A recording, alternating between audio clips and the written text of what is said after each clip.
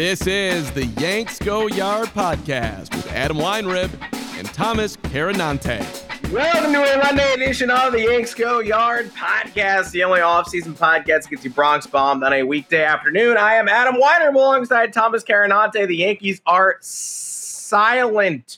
We heard a rumor that Hal Steinbrenner wants to talk this week. We heard a rumor that Brian Cashman probably won't be there. It might be Zoom. It will hopefully be somewhat eventful, but we still don't have that.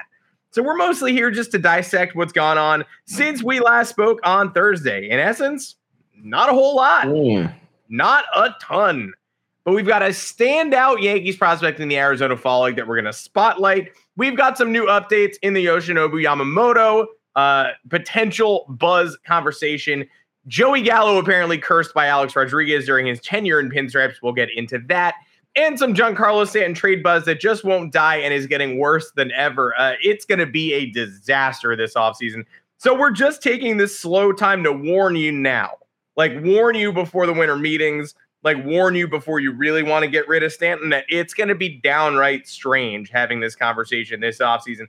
But we welcome you to the show. We're here every Monday and Thursday at 2 o'clock Eastern time. We are on all your preferred podcast platforms. We are streaming live on YouTube at those times and available to view after the stream uploaded on the channel. And joining me today, as always, Thomas Carinante with a special offer from the sponsor of today's show, Bet365. You better believe it. What's up, guys? Bet365 is here, and it was in preparation for the MLB playoffs. Now it's in full swing, but we still got the offer going. New users who register for Bet365 by using our code YGYBetting will be eligible to receive $365 in bonus bets. All you have to do is deposit $10 and place a $1 wager on any game. Once you place that first bet, you will instantly receive those $365 in bonus bets, whether you win or lose. You just got to make sure you use the code YGYBetting when you sign up. And of course, the most important part of it all, when you use that code, you will not only receive those bonus bets, but you will be directly supporting us, your boys, Adam and Thomas. We're having a great time.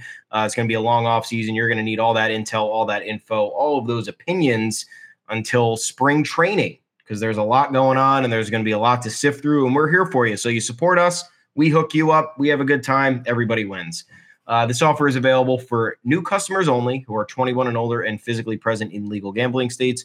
Please remember to always gamble responsibly. Check the episode description for full terms of the offer to see if you qualify. Do they have Giancarlo Stanton trade odds? Because if so, they have to be 50-1. I feel like you can only get those at like bet.biz/Australia or whatever. Like, I don't think the legal books have that. But regardless, too many Stanton trade conversations going on for my liking. And this is, again, not an endorsement of keeping Stanton. It's not, hey, let's let this ride. Let's let him age and regress for the 4 more years of his contract that the Yankees still have to absorb. Let's cross the worst. Let's cross our fingers and hope for a bounce back. No, if Stanton's going to get back to being Stanton, which he hasn't been since earning his all-star spot in 2022 and homering in the all-star game. Second half, he was injured and or dreadful. Entirety of last season, he was dreadful. He couldn't use his lower half. I am of the mind that, what are we going to do with Stanton? He's this black hole in the lineup. Eventually, he just probably won't play that much anymore because his body is betraying him. So that's that on that. But that doesn't mean you're not going to hear a ton of people trying to justify and figure out ways for the Yankees to trade him and his mid-$20s million salary instead of just having him DFA'd, having them cut bait, etc. Really important to remind everybody before we talk about anything else that he has a no-trade clause. If the Yankees work out a trade, somebody wants to absorb all or half or 2/3 or 1/3 of Giancarlo Stanton's remaining money, if they believe in something that none of us saw for the past year and a half, he can just say no. So that's important. But we're really talking about this because on Foul Territory, a great show, athlete-centric. If you want to hear from the athletes, you want to hear from Ken Rosenthal, they keep it real on that show. Eric Kratz, last week, at the end of the week, they were talking about the Yankees dangling Stanton in a trade, and he said 25 teams would be on board to trade for Giancarlo Stanton if the Yankees made him available. 25 teams. Now, just to make it, breaking it down to the granular level, that's every playoff team plus 12 or so teams that are out of the postseason. Like, we are looking at the vast majority, like, who is saying no to a Stanton trade in that hypothetical where 25 teams are on board. The A's, I guess they're out theoretically. A's, Royals. The Royals probably would pass. Guardians. I would suspect the Tigers would probably be out, and the Guardians would be a no. But this is basically saying the Rays, hell yeah, they'll take all of Stanton's money. The Red Sox, no doubt. Like the White Sox, I think actually probably would take Stanton's money because they're weird. They're weird guys. But like, you know who wouldn't go to the Chicago White Sox? Giancarlo Stanton wouldn't go to the Chicago White Sox. So this is just a preamble. Again, we're probably going to have to do this monthly. We're definitely going to have to do this when the winter meeting starts. I don't think 25 teams would be biting at a Giancarlo Stanton trade, even at a reduced cost. But I don't think the Yankees are even making him available anyway. So if you want him off the team, it's probably the commonly held sentiment at this point. It's going to be really difficult to get him off the roster. And I don't think 25 teams are barking at the possibility of acquiring him. I support the positivity from Eric Kratz. It's also his former teammate in Giancarlo Stanton. So maybe there's just a little bit of, emotional attachment to maybe someone he views as a good talent, which Giancarlo Stanton is and was a friend at one point, which I'm sure that was the case. But the reality now is that Stanton is just not that player anymore. And I understand if we look back to last year, we were very rosy on Stanton's remaining future. That first half of 2022 was awesome. He homered in the All-Star game. He helped, carry the Yankees in what was an historic first half of baseball. Problem is not necessarily his performance, to go back to what Kratz was saying, it's his health that affects his performance. So yeah, I think Giancarlo Stanton was still probably dealing with the lingering effects of whatever had happened to him last year into this season. And maybe it spooked him. You got to remember the injuries also play a mental role in players' performances. You have that lingering in the back of your mind that another injury is going to crop up, or you don't feel 1,000% healthy because you haven't been healthy for a long stretch of time, which Stanton has not. Stanton's been consistently injured since 2019. So that's the problem with his trade value. Yes, Giancarlo Stanton at his peak 2022 form. Yeah, I think maybe I'd say 20 teams are in the mix for his deal. Maybe 20 teams are in the mix. I'd say maybe at this point, 10 teams would be in the mix if the Yankees were willing to eat salary / throw in a couple of top prospects. Because I do think that Stanton utilized correctly would still be of value. But the fact of the matter is that the Yankees invested a lot in him. They viewed him as a 1A to Aaron Judge. They haven't gotten that outside of 1.5 years, I would say. I guess you could say 2 full years if you want to be nice, because he did perform in 2021 for the most part, but still couldn't. I think he missed 25 games that year or two. But yeah, there is no world in which the Yankees are going to have this many suitors lining up for a Giancarlo Stanton trade, whether it's discounted or not. And there is no world in which the Yankees will be seamlessly able to offload him in a deal without having him potentially stop it. Because again, remember, what teams would be going after Giancarlo Stanton? In theory, it's probably, in my opinion, going to be like a mid-market team looking for a little bit of star power boost, looking for a little bit of power in the middle of the lineup, help boost the ticket sales, help improve, maybe they have a lot of contact bats and they want to add a big swing and miss power strength in there, and they don't care about the DH role being locked up. He'll hit you 30 homers next year. Like he almost got there this year with all that time miss. He will probably hit you 30 homers in a full season. Yeah, and there's certainly value to that. I just think the way we look at it is a little bit more harshly, because he makes our lineup a lot less flexible because of all the money that was invested in. But now we approach the latter years of this deal, and it's becoming more of a quote bargain, if you want to refer to it as that. What is he owed? $98 million over the next 4 years, something like that, including what the Marlins are chipping in for the agreement of the trade. They have to throw in $30 million or something. He's owed $128 million over these next 4 seasons, but it's a de-escalated price. Then you have the Yankees maybe chip in $7 or $8 million a year, and it all of a sudden becomes a desirable deal. Still, though, I don't think that he's going to want to go somewhere that's largely irrelevant or just in the middle of, like, Like, imagine if Milwaukee made this deal. Does he want to go to Milwaukee? I don't really think so. I think he'd rather be abused in New York by all the fans who are mad at him, and he can live the life in New York and have a good time. But the only way that Giancarlo Stanton is probably leaving this team is if the Yankees opt to release him and just be done with it. But I think after doing that with Aaron Hicks, and watching that blow up in their face, they're not going to be as quickly to make a decision like that again, especially in the offseason, or at the start of the offseason, because some people believe the first move that the Yankees need to make is getting rid of Giancarlo Stanton. The first move the Yankees need to make is to just get a good player. That's the problem. Removing players from this equation is fine. Like, that eventually has to happen. But you have a lot of bad players coming off the books already. You're getting rid of a lot of dead weight here, a lot of like borderline toxic just performances and body language and all that. You don't need to go the extra mile and completely axe Giancarlo Stanton and try to make a point. I think there's some, again, they utilize him properly. I don't know how that is.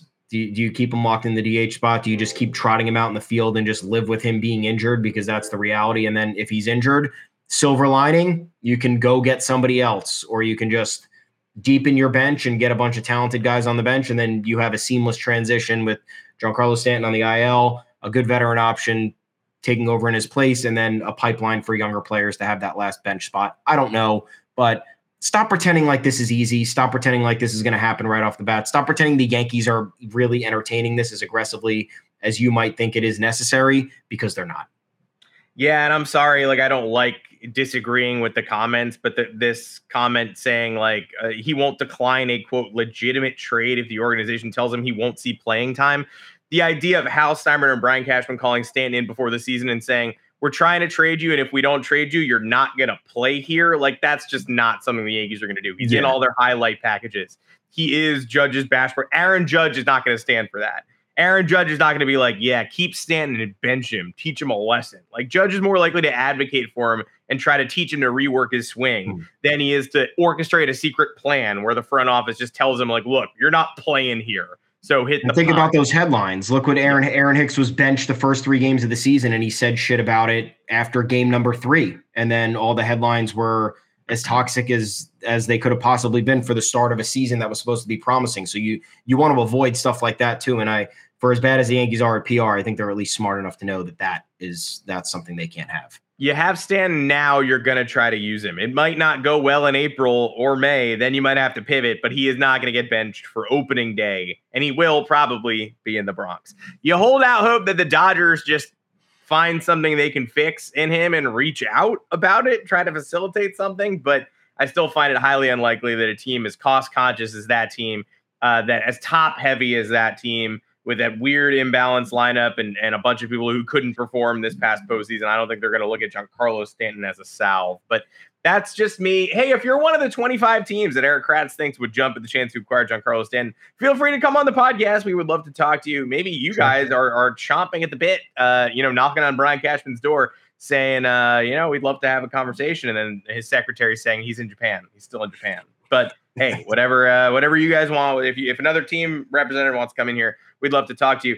Unfortunately, Cashman's hard work trying to sign Yoshinobu Yamamoto seems to be hitting some snags. It's a little tough out here for the folks who want to see Yoshinobu Yamamoto in the Bronx, including me, I think including you. They have a lot of deficiencies on the Yankees roster, but the rotation is certainly one of them.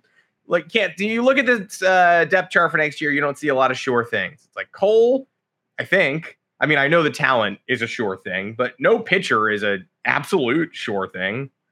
Knock on wood, knocking on all the wood in the world. I mean, that's why you build up pitching depth, because you just don't know. Carlos Rodon, absolutely not. Michael King and Clark Schmidt, one of them will probably be here. One of them probably won't be.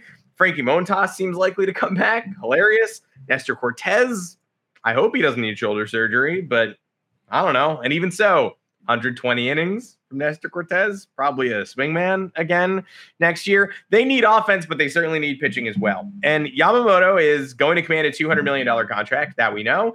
Brian Cashman did early legwork. Brian Cashman sent all his top scouts to Japan, that we know. Brian Cashman and Omar Minaya took a trip over there themselves, watched him throw a no-hitter, missed Old Timers Day, that we know. All of that's very good. However, The San Francisco Giants, who missed on every free agent last offseason, and I mean every free agent, they even signed one and then spat him back out onto the market. They reportedly will not be outbid, quote unquote, will not be outbid for the players that they intend to pursue this year. One of them is Yamamoto. They are interested in him. That's great. If anyone, Brian Cashman's never the guy who won't be outbid. So it already sounds like the Yankees are not going to have the highest offer for Yamamoto. Part 2. You know who else wants him? The New York Mets. Kodai Senga has apparently been telling the Japanese media and anyone who will listen all offseason that he would like to play with Yamamoto.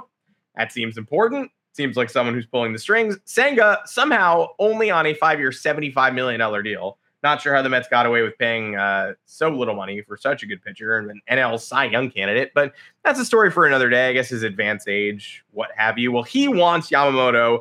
Yamamoto reportedly wants a big city. That's great. That's the opposite of what Shohei Ohtani said. But Senga lobbying for Yamamoto, and Yamamoto, there's this sort of Japanese baseball culture thing where a lot of Japanese players do not want to share the locker room with other prominent Japanese talents when they come to MLB. That's why when someone says like, oh, the Red Sox getting Yoshida, that's going to be huge for them getting Ohtani. It's kind of huge in the opposite way. It's much more likely that someone like Ohtani would not want to share the clubhouse with Yoshida and vice versa. That's a real phenomenon. But apparently, according to the Athletics report this morning, Yamamoto feels the opposite way and, in fact, would welcome sharing a locker room with another Japanese star. All of that points to the fact that the Yankees probably will not be the highest bid here unless they match the Giants. And the Yankees have a significant disadvantage because they do not have Kodai Senga both in the front office lobbying for them to sign this big countryman, $200 million 25-year-old ace. And they don't have, the inside knowledge that, hey, many Japanese stars wouldn't want to share the locker room with another talent, but he would. All of this is pointing in the Mets direction most prominently to me. And I haven't heard the Yankees mentioned by a non-Yankees writer for Yamamoto in weeks, which kind of means, alrighty then. That's kind of obviously the Yankees writers are going to keep writing about him, but is anybody else connecting those dots? No? Okay, great. If so, I think I'm going to move on here. Move on, because you know what they're doing? They're bringing the audit into November, which is the smart thing to do when you need to start making moves in November. I think that the audit has not happened yet, just so everybody is aware. And we don't even totally know what it is. We don't even know what it is. And it hasn't happened yet, whatever it is. Yeah. So the Yankees are putting themselves behind the 8 ball here by either faking this audit when they actually need an audit or not using the precious time that they have eliminated from the postseason to get ahead of everything. I don't know. I'm just going based off what the reports say. In terms of Yamamoto, I agree. I don't like that this has barely been mentioned outside of Yankees verse. I need, more, general baseball reporters talking about it for me to fully buy into it. Secondly, am I scared of the Giants? No, I'm more so scared of the Mets here. The Giants, there is one element of desperation here that is concerning because they have missed out on the free agents. They just fired manager Gabe Kapler. I think next in line is that front office. They're going to be the target probably after next season if things don't change. They have not spent in free agency despite being a big market team. Their farm system is constantly middling. They constantly make patchwork free agent signings. They let Kevin Gausman go. I know they let Carlos Rodon go, which is looking good in hindsight, but they who else did they? There was one other guy they let go that was completely bad for them. I'll think about it in a second, but they have signed guys like Michael Conforto, Mitch Haniger, Ross Stripling, Sean Manaea. These are not the moves that a big market team would make. If the Yankees were making these moves, you would blow a gasket and probably stop rooting for the team. And the Giants are a West Coast version equivalent of the Yankees. They have recent championship pedigree. They have the built-in fan base. They have the resources to make this happen. And it seems like with Farhan Zaidi running the baseball operations there coming over from the Dodgers, they're trying to moneyball this shit and it's not working. They're trying to copy the Dodgers formula, which also hasn't really worked either, in case you guys haven't been watching. And this has been failing even more outside of that 107 win 2021 season, which I think at this point we can chalk up to being a complete fluke, if we're not mistaken. But yeah, you whiff on Aaron Judge, you whiff on Carlos Correa. You're not really mentioned in all these other free, big name free. Oh, Trey Turner was the other one they whiffed on.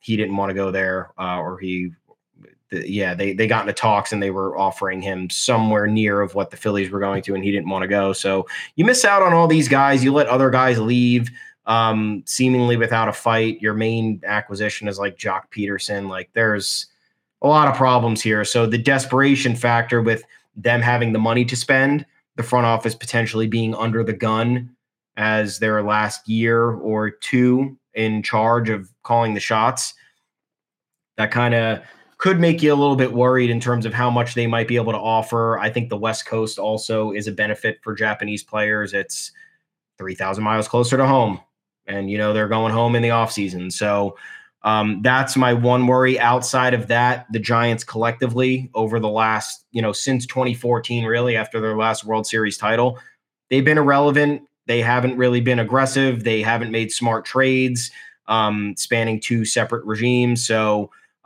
maybe someone like Yamamoto would look at that and say, well, I don't think I want to go here. I'd probably rather go to the Yankees, who have a better history and actually have stars on this team, or I'll go to the Mets. They're definitely going to pay me all this money, and I can be in that locker room with one of my buddies. I'm more so worried about the Mets because this is outside of the Steve Cohen, Hal Steinbrenner embargo on free agents. And the fact that the bidding is going to exceed $200 million. The Yankees just spent $162 on Carlos Rodon. I don't think that that's really where they're going to want to go if they have to spend that much money, the posting fee, and have to be competing with other big spenders. So yeah, I think they'd probably be better suited going for, I don't know, maybe someone like Aaron Nola, who probably won't be as expensive and has, tangible postseason pedigree in Major League Baseball. That might be more their speed, but if we're sitting here making guesses, my biggest hunch here is that the Yankees are not going to get in a bidding war for anybody, and that's going to be a problem. We all have to agree, though, that they need a pitcher regardless of who they choose. Yes.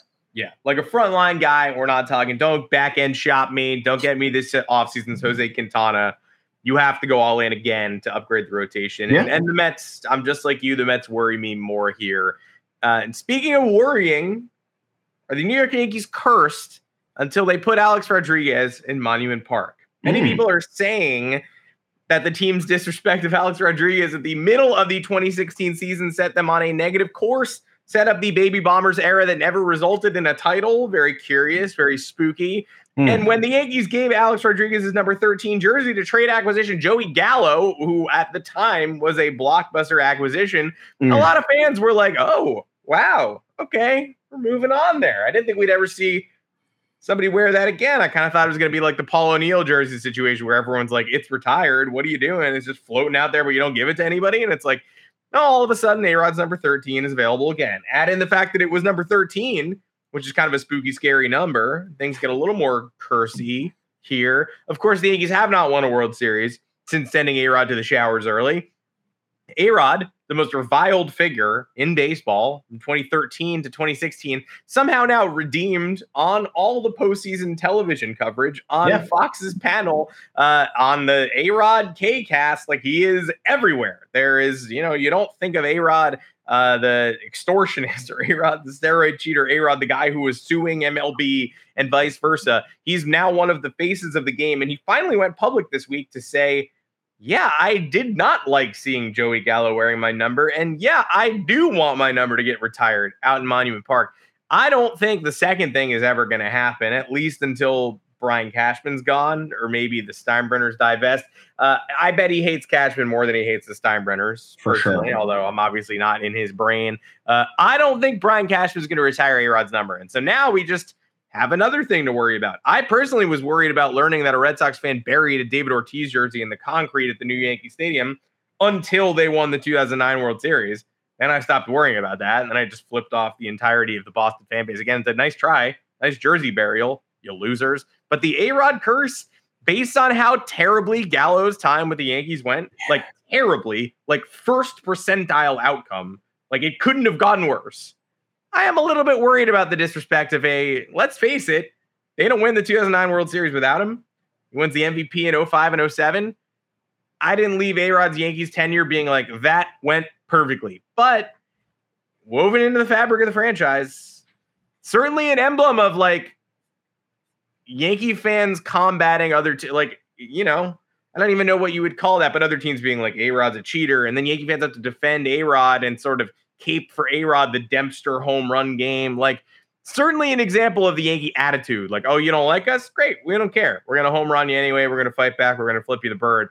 I don't think I want A-Rod's number retired, and I would see an A-Rod plaque. If you put an A-Rod plaque in there, I would be like, that tracks, especially now that he's, again, the face of baseball's coverage on Fox. But I'm a little worried. I'm a little freaked. My goosebumps are standing on end here. Spooky Halloween season. What do I think? I don't think A-Rod's number should be retired. There are too many numbers retired for the Yankees. I think we can all agree with that. We got to unretire a couple before we even consider retiring A-Rod's number. I think they're waiting for folks to pass away. 100%. I mean, there soon enough there will be no numbers. I don't think one World Series gets your number retired. And A-Rod's stretch of his career obviously came mostly with the Yankees, but he did not come up as a Yankee. I think there's value in coming up as a Yankee and finishing your career as a Yankee in terms of getting your number retired. I know that's not those are not the credentials for, being an immortal, but with the amount of jersey retirements the Yankees have had, I don't think this qualifies, even if he was the driving force in the 2009 World Series. I do think he should be recognized in some capacity. You got 2 MVPs, a World Series in there, a lot of milestones achieved. Even outside of the achievements, the off the field stuff would, I think, stop him from getting any true recognition. The only thing I thought was, if you're going to give up number 13, have a little bit more time pass, not just 4 or 5 years, and give it to a player who's actually good. Joey Gallo was not good. You should only acquire players who are actually good, too. That could help. Don't acquire players who are bad. Is there a curse here? I don't necessarily think so, because it's not like A-Rod was a patron saint and we did wrong by him. He didn't have a goat. He had a painting of himself as a centaur, but we let him have that. We didn't ban that. He's allowed to keep that. So, I don't know. I think he's done a great job. I think it's actually been an inspiring turnaround and rebrand for him.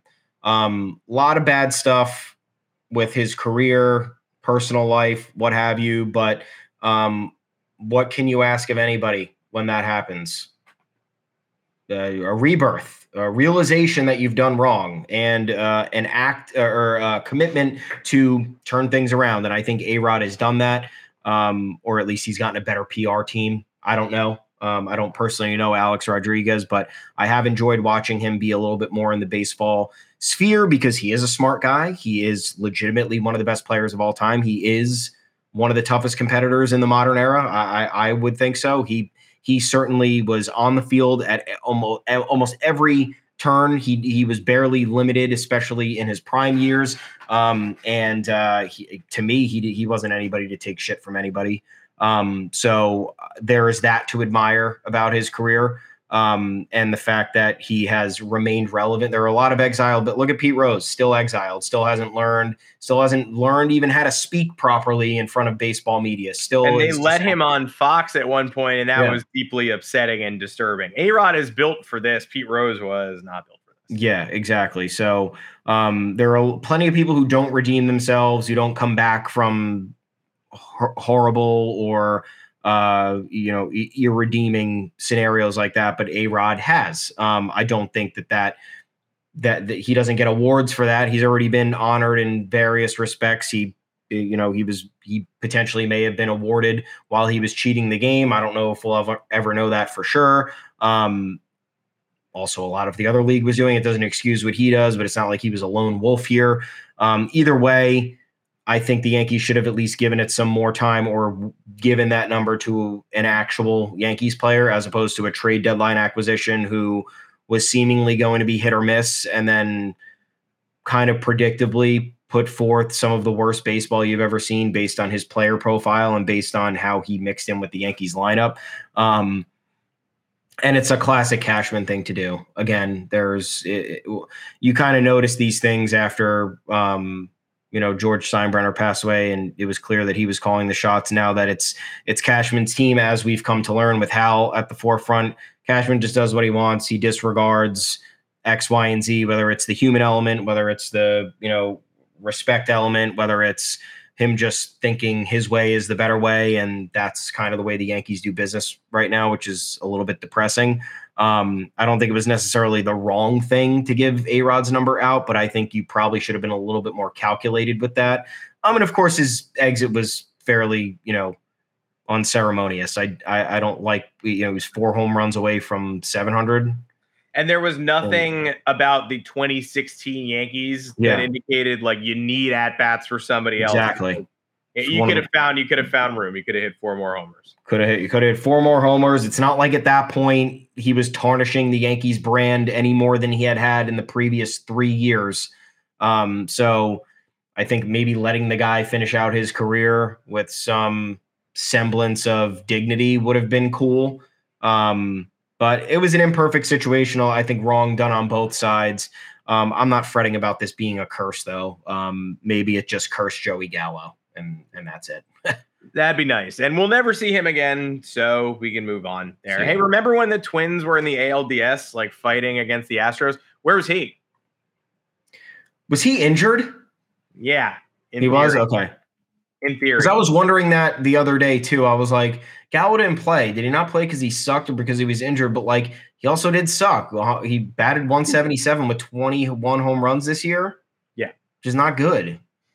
No. Not good. He hit the IL with a foot contusion. Hit the IL on September 8th. It was retroactive to the Wednesday. He never played again. He got 1 at-bat against the Guardians on September 5th. That was the end of Joey Gallo. And I don't think that he's somebody who they would have gone to if he had been available. He finished the season with a 101 OPS plus, 0.5 WAR, 21 homers, a 177 average. Just, again, 21 homers and 40 RBI, and with the bigger bases, 1 stolen base. That's the Joey Gallo way. 21 homers, 50 hits. Another Donaldson. Yeah, no thanks. No, thank you. Go ahead and wear 13 in Minnesota. I don't know who wore that number originally. Denny Hawking. That one's available. You can wear that one. Well, good news from the Arizona Fall League, where the Yankees have sent an oddball collection of prospects this year. They sent Ben Cowles, who's a middle infielder. They sent Matt Sauer. They did not send any of their biggest names, but they did send Caleb Durbin, who's a personal favorite of mine. Very small 23-year-old middle infielder who, look, I don't know what the future holds for Caleb Durbin. I don't, but I do know that he's 5'6", 185, stolen from the Braves in the Lucas Litke trade this past offseason, which I think many of you would be like, that wasn't even a trade. We DFA'd him. No, we DFA'd him. The Braves claimed him, and then we got a reliever who pitched for Team Canada in the World Baseball Classic, who did undergo Tommy John this year and will not be back until 2025, and Caleb Durbin from Wash U St. Louis, a D2 baseball player who has done nothing but impress with the bat so far. In Atlanta's system last year, he hit 241 with a 724 OPS, 8 bombs, 62 RBI, 50 walks, 50 strikeouts, 31 steals. Nothing to write home about. 31 steals is nice. He's frisky, but at high A, he hit 636. Okay, great. He's basically the throw-in in a DFA'd player deal. This year, in 69 games in the Yankee system, no homers and 8 RBI with Hudson Valley in 22 games, though, but he hit 333 with a 464 OBP and an 861 OPS, got the bump, and shook off an injury in 47 games at AA Somerset, 291, 361 OBP, still got that OPS over 800 at 801, hit 4 bombs, and ultimately stole 18 bags this year in 69 games. Now, since getting sent to the Arizona Fall League, so we can see what was really up with him, he has shined brighter.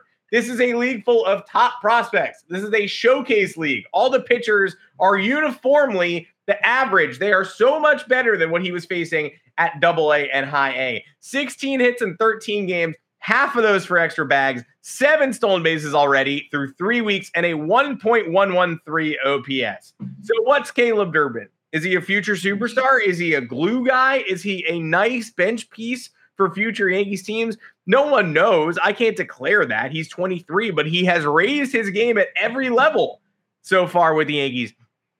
Technically performed better in this small sample at Hudson Valley than he did in the larger sample at Somerset, but an 800 plus OPS at both levels after not showing that level of power and extra base potential in the Brave system. Moving into Arizona in the Folly, where a lot of people are tired, he's just getting his sea legs. He missed that time in the second half with injuries. He needs the reps, and he's making the most of them. So what is Caleb Durbin? I couldn't tell you, but I just know that every time I check the box score to see what a personal favorite of mine is up to, he's always up to something funky, and he's getting better.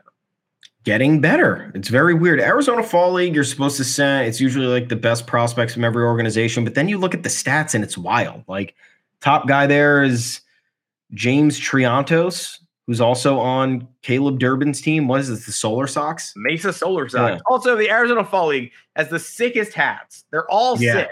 So and cool. They put them on sale for like a month 3 years ago. They have not put them on sale any other year. I was lucky enough to get one, but I should have gotten all six because they just don't put them out. I got the one that looks like a toothpaste. What are they? I wish I knew. Hold on. I think they're the River Rafters. River Rafters is one. And then there's the what is this? Yeah, Salt River Rafters. It's 3 strips of like blue toothpaste, teal brim. I love it, but I love the Saguaros. I love the Solar Sox. I want them all, and they don't sell them. You can't have them, and I don't understand that. Maybe Caleb Durbin wants to give us his. There's a game last time I checked, there was a game used one on eBay that was Patrick Mazeika's, the Mets, fourth string catcher. But I was like, I'm not paying. Like, I almost did. Don't get me wrong, I almost did, but I was like, I'm not paying $70 for a hat a guy wore that is the wrong size. That's really a lot of variables in there. It shows up. He signed it. He wrote game. Like, you can't wear a hat that's signed out in public. No. You look weird. And again, the wrong size. And again, worn during games. So a good purchase if somebody wants to make it, but not for a guy who wants to put it on his head. Yeah, gross if you want to wear that. Anyway, you look at these stats and they're like the best hitter is OPSing 1.290, and they're facing the best pitching. I don't know.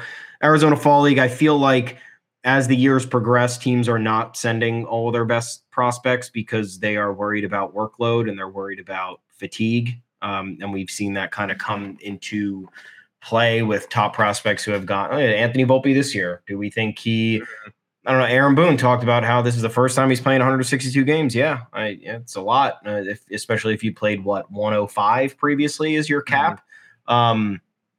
Nonetheless, I don't think that doesn't take away from what Durbin has done.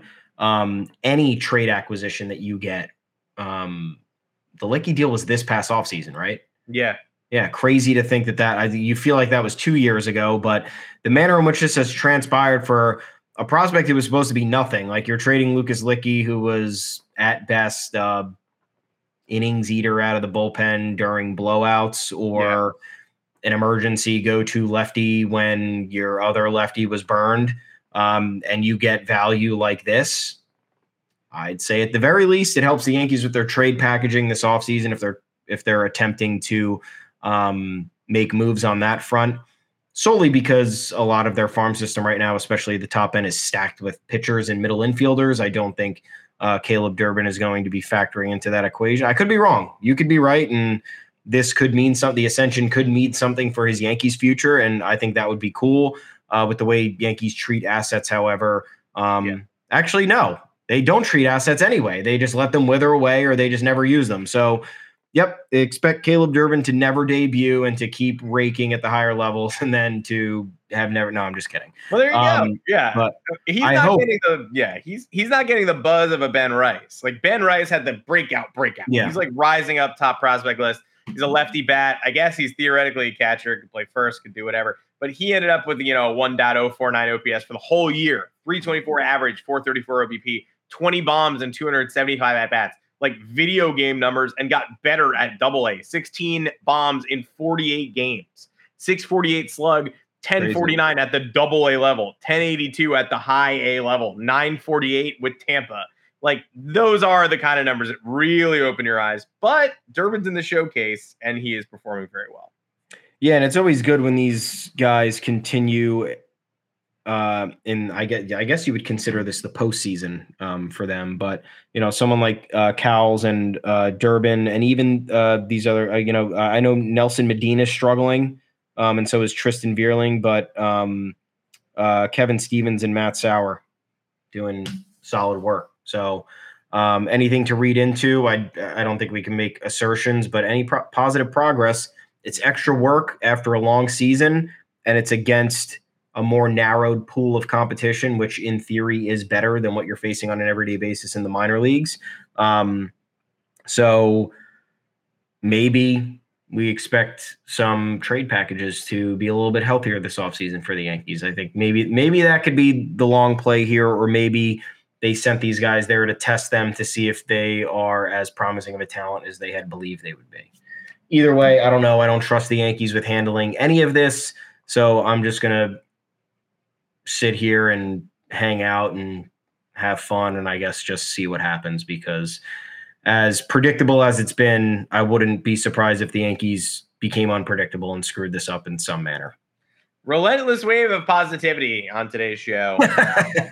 Well, I mean, while we're here, should we fulfill that guy's very helpful comment on the podcast feed and talk about the rest of baseball? Sure. We have a Game 7 of the ALCS. I've been watching baseball.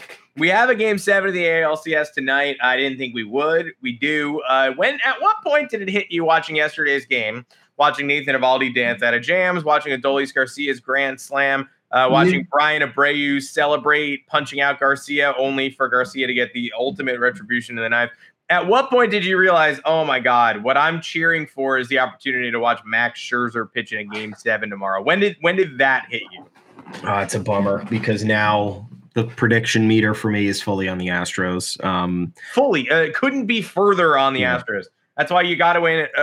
You have to reserve it. You have to reserve a little place in your brain for the Rangers winning tonight, and then it's a different conversation. But at this moment in time, I think the Astros are going to win tonight, and I think that Game 5 of this series is going to go down as the best win of the entire Astros dynasty. That was the one of the most improbable victories in any playoff game you'll ever see, with how the Rangers bungled that. Oh man, I don't know. And the cat's out of the bag, because everyone's like, "Oh, it's like 2019 World Series when all the road teams won all the games," and it's like, yeah, that's probably not happening again. And everybody figured that one out. It's nice that it happened once. Yeah. Also, are people forgetting that Christian Javier is Cy Young in the playoffs? Untouchable. No one can fucking hit him. He's starting Game 7 tonight against the Rangers. Look, I am not down on the Rangers. This team has fought against a division rival, against the best team in baseball over the last 7 or 8 years. Yeah. I respect what they have done.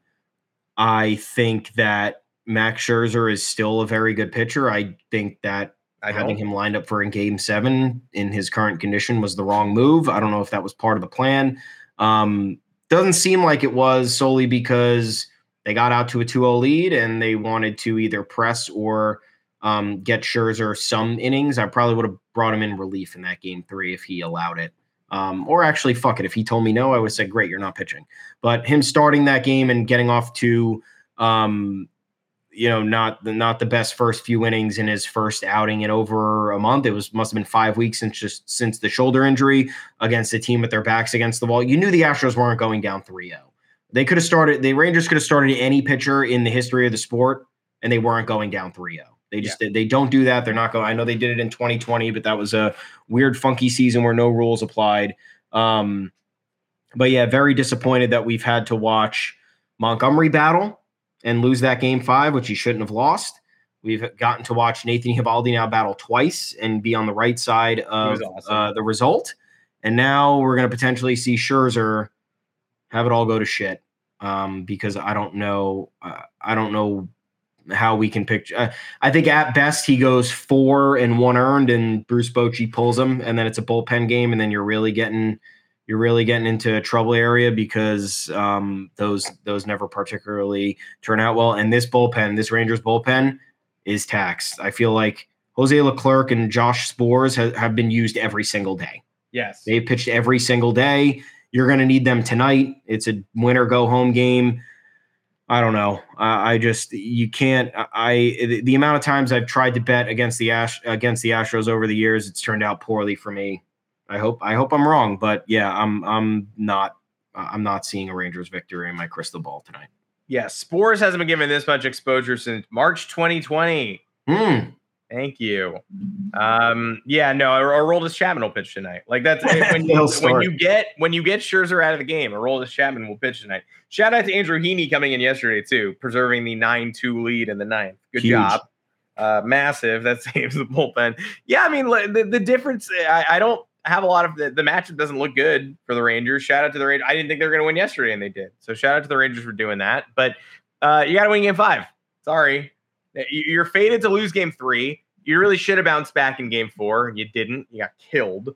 And then game 5, you managed to take a lead. You managed to take it into the late innings. Do you think Brian Abreu fuck him drilled Garcia on purpose? Because I'm fairly confident he did. And I'm fairly confident that brawl and the momentum from that brawl sparked a ridiculous 9th inning comeback, which was not just overcoming a 2-run deficit with a 3-run homer, but not recording an out in the Leclerc got nobody. Yonder Diaz single. John Singleton walks. Can't be walking in. Ow. And then immediate Altuve home run. Also, ignoring all the improbability of all that, 4-2 lead, bottom half of the inning, first and second, nobody out. Fucking score there. They got second and third with one out. They had second and third with one out. You have to bring in one of those runs. Josh Young whiffing over the splitter. Nobody can hit Ryan Presley and nobody can hit Christian Javier in the playoffs. Just does not happen. Again, no disrespect to the Rangers. I picked Astros in 6 before the series. I would have picked Astros in 6 last night also, and I would have been wrong, but I think the Astros win tonight.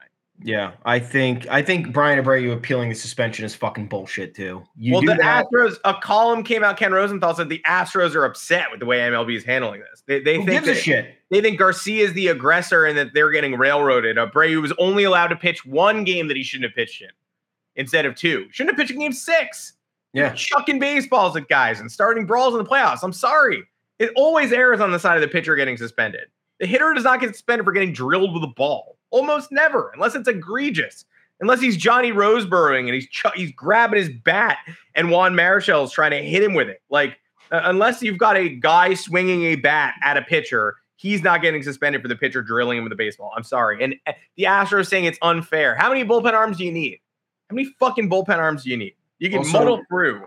Yeah, I mean they never have the right ever to call anything unfair. Yes.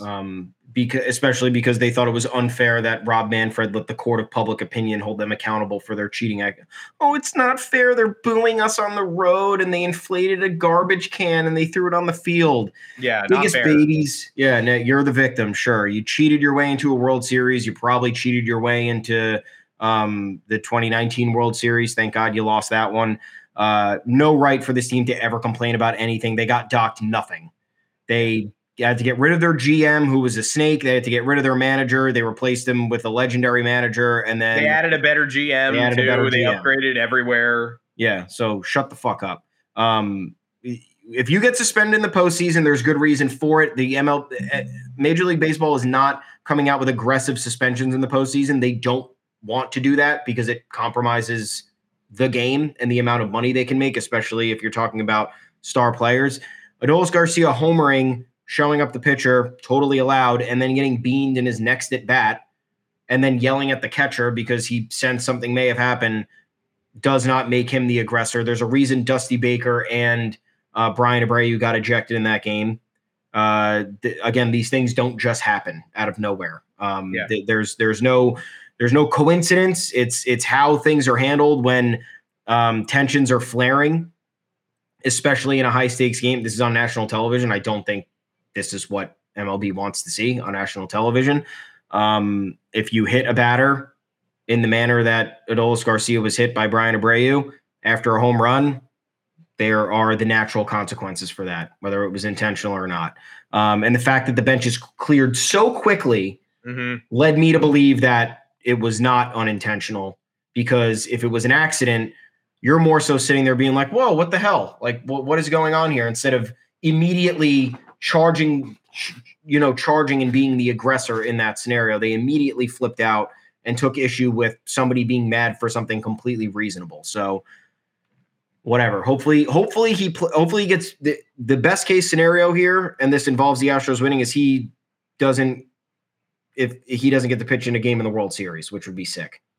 And they lose. I love the idea. Astros fans coming out of the woodwork being like, "Oh, you thought he was intentionally hitting him in a 2-run game when we still have a chance to come back?"